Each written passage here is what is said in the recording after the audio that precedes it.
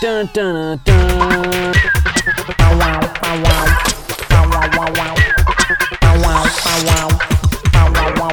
dun, dun. Welcome back to the Betafy podcast. Today we are talking about the dangers of the F word. I'm Steven. I'm Jeevan. So, Jeevan, we're going to talk about fads. That F word. Okay? We're not talking about the other F word. Maybe in another episode someday. It'd be fun. We'd have to plan that out. Yeah, have some fine print, a disclaimer, under the age of 18, something like that. So, an important question about fads is, how do we know if something is a fad? So how do you go about thinking in business? And we could talk about things that aren't necessarily inherently business, but how do you think about navigating, is this a fad? Is it not? Yeah, to me a fad really is if you start seeing something very frequently and start getting a feeling that this is misplaced. To me, that starts becoming a fad. So a lot of times you see a pattern, across startups, across folks trying to build products. It might not necessarily be a fad. It might be a best practice that everybody is trying to adopt.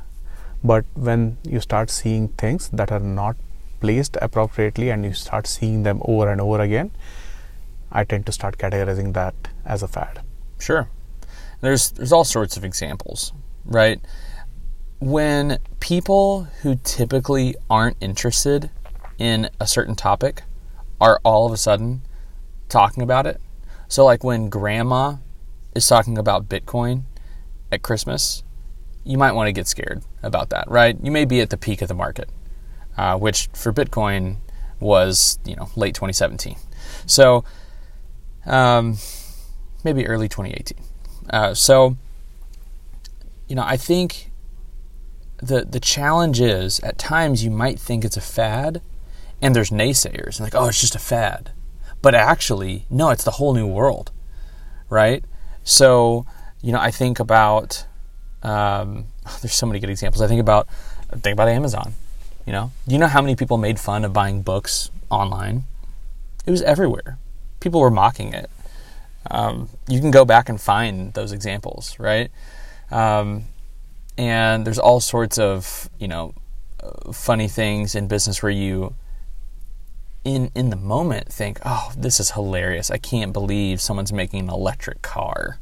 How silly are they? That's going to just fail terribly. And then there's Tesla, right? And I think that you're going to continue to see more and more electric vehicles.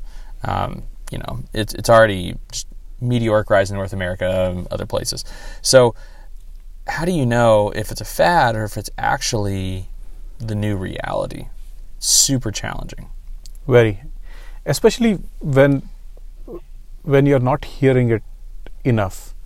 Like Tesla's point, you have Tesla and then you have a few other cars now, car manufacturers trying to come up with that. Are they just trying to do it because they want to ride on the success that, they are seeing Tesla to gain from, or is it genuinely a whole shift in the market? Yep. So it's hard to tell, but difficult to categorize a fad in I think many ways. As it relates to startups and entrepreneurs, something I think about is like AliExpress, right?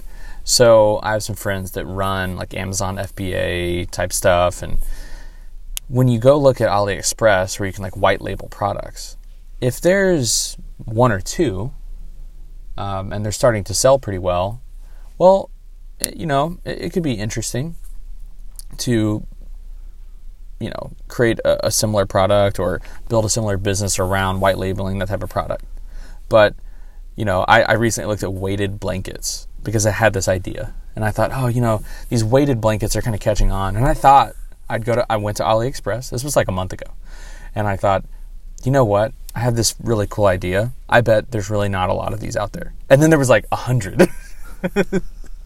That's a fad, okay? That's a fad. And I bet they're going to sell like crazy this Christmas, and I bet next Christmas it'll be just in the dump, right? Just from like statistically speaking. True. So you kind of have to look for signals, right?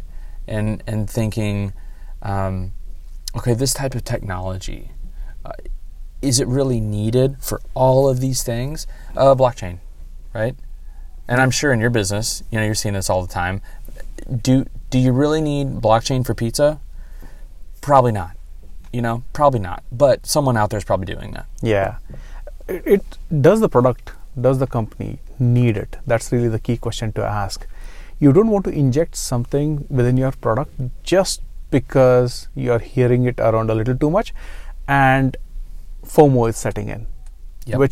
That is the biggest driver of startup founders to succumb to fads. What if I have not adopted this and I fall behind? Right. Well, it's a difficult proposition, very hard to tackle. But you got to think from your product's angle. Does your product really need it? Mm-hmm. If it doesn't, can your product survive without it? If the answer is yes, then you should probably not implement it. Yeah. It's a good to have, but it's not a must have. What's another huge fad right now in web design is like illustrated people, or like isometric design, where you go to a website and like the hero area, or like the top of the page, has all these like weird floating illustrated people. And they're on like all sorts of websites, and some of them it kind of feels natural, it seems kind of cool, it seems like it fits. But then other websites, like, why does this insurance company have these stop? Yeah. You're just trying to be cool. Like, don't do that. Exactly. And so and it's like a segue. There's a danger to fads, right? One of the big dangers to me of fads is you actually, in trying to pursue this new thing that a bunch of people are seemingly interested in, you jump in, you kind of join the bandwagon, and now you're just like everybody else that just jumped into the bandwagon. True. So you think that you're doing this super cool new thing that's really a fad, and now you're not differentiated, and you don't stand out. True. So 2 points there. A funny add-on to what you just said is folks naming their companies that end with the letter R. They take the E out and they just put the R. You start seeing it so often that the brand starts losing its value entirely, because for no reason whatsoever, everybody is now categorizing you with all other names that end with R or LY. Yeah. Do you know how many companies end in LY? Some of them make great sense, and some of them are like Dogly, a dog walking service. Like, why? Does it call it walk my dogs? Yeah. Okay. Does it really need to be Dogly? Because that's what all the other companies are doing. True. And you think that you're going to get all this like organic traffic to your website because you named it with an LY at the end. Anyways. So that's one. The second thing, and the much bigger, embodiment of adopting fads, is a case where you start thinking, hey, my product needs AI to be built in. I have a regular product or a service, a SaaS product, for example. Right. But if I were to have AI, it would start having a mind of its own, and it could do so much more than what it's doing. True, it could, and you might benefit from it, but is that what you need right now? Or is that what your customers need? Exactly. Right. I don't think folks tend to ask this question frequently enough. They need to. Sure. Another major danger is just wasting a lot of time and money. So you get excited, we're going to build this new thing, or we're going to incorporate AI for, our cat. It's like people do that sort of stuff. I know that I actually know of someone working on AI for baby poop. Yeah, they're working on they're working on AI for diapers and baby poop and such. So they're well, what? Yeah, there might be a good reason why they might be trying to do it. I mean, I have young kids, and I don't really know if it'd be that helpful. All I know is my daughter comes up to me and she has that face, and I know that's my AI. So you waste a lot of time and money. You start to try to build something, and now you think, oh, we need to raise money because we need to do this sexy AI thing for cats. I'll keep going back to that example. No, you don't. And you just spent 4 months trying to build something that literally no one wanted. And that goes back to getting validation, that we talked about several episodes ago. So it's a big risk if you want to jump in on a bandwagon. You could make a lot of money. Okay, it's possible, potentially, but you also run the risk of significant waste. True. And, succumbing to a fad, I should not use the word succumbing, but trying to adopt a fad and evaluate a fad if it applies to your product, you having that thought process and thinking through it is logical. That is what ideation is all about. And this is going to happen. It should happen. You should evaluate anything and everything around you to see if it makes sense to adding value to what you're trying to build. But once you shortlist a certain candidate, a candidate feature set or a candidate, utility, whatnot that could apply to what you're trying to build, you have to evaluate. You have to associate a certain rank to it, a certain value to it before you jump in and decide to adopt it fully. Full on, yeah. Yeah. The big problem that I foresee is even if you adopt stuff, especially if you are one of those who adopted a fad,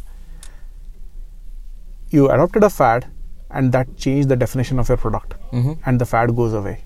Well, your product was defined without that fad to begin with. The fad got injected in, the fad is gone. What happens to the product now? Yep. Big questions to ask.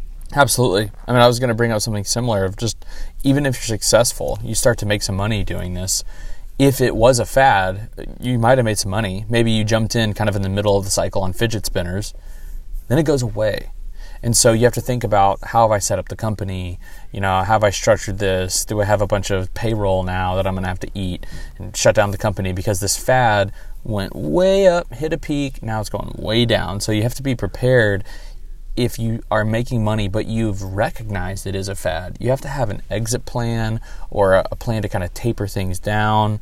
I think it's super important to just be self-aware and honest. Like, hey, I don't think this is going to last forever. And an example industry right now is cannabis. So I do think that the cannabis industry is here to stay overall, and I think it will be fully legal in every state in America over the next 5 to 7 years, probably in all states. But I actually know of a few marketing agencies that are 100% serving cannabis companies. Okay, so you've built all this expertise in cannabis, but when all the companies are now started and flourishing or have died, now what? And they're going to have to pivot to another industry, and fine, but it's just an example where you might make some money for a while, then it's going to die. So just be thoughtful about that. True. That's exactly it. The hallmark of a smart startup founder is to go ahead and embrace a fad, knowing very well that they're embracing a fad, and while they're in the middle of the boom of that fad, they already start planning their exit out of it and see how they can diversify and continue to sustain themselves even if the fad goes away, which it's surely going to at some point of time. Absolutely. Cool.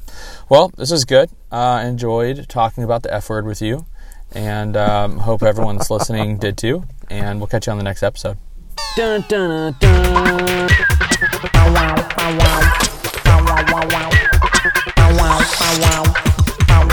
Dun, dun, dun.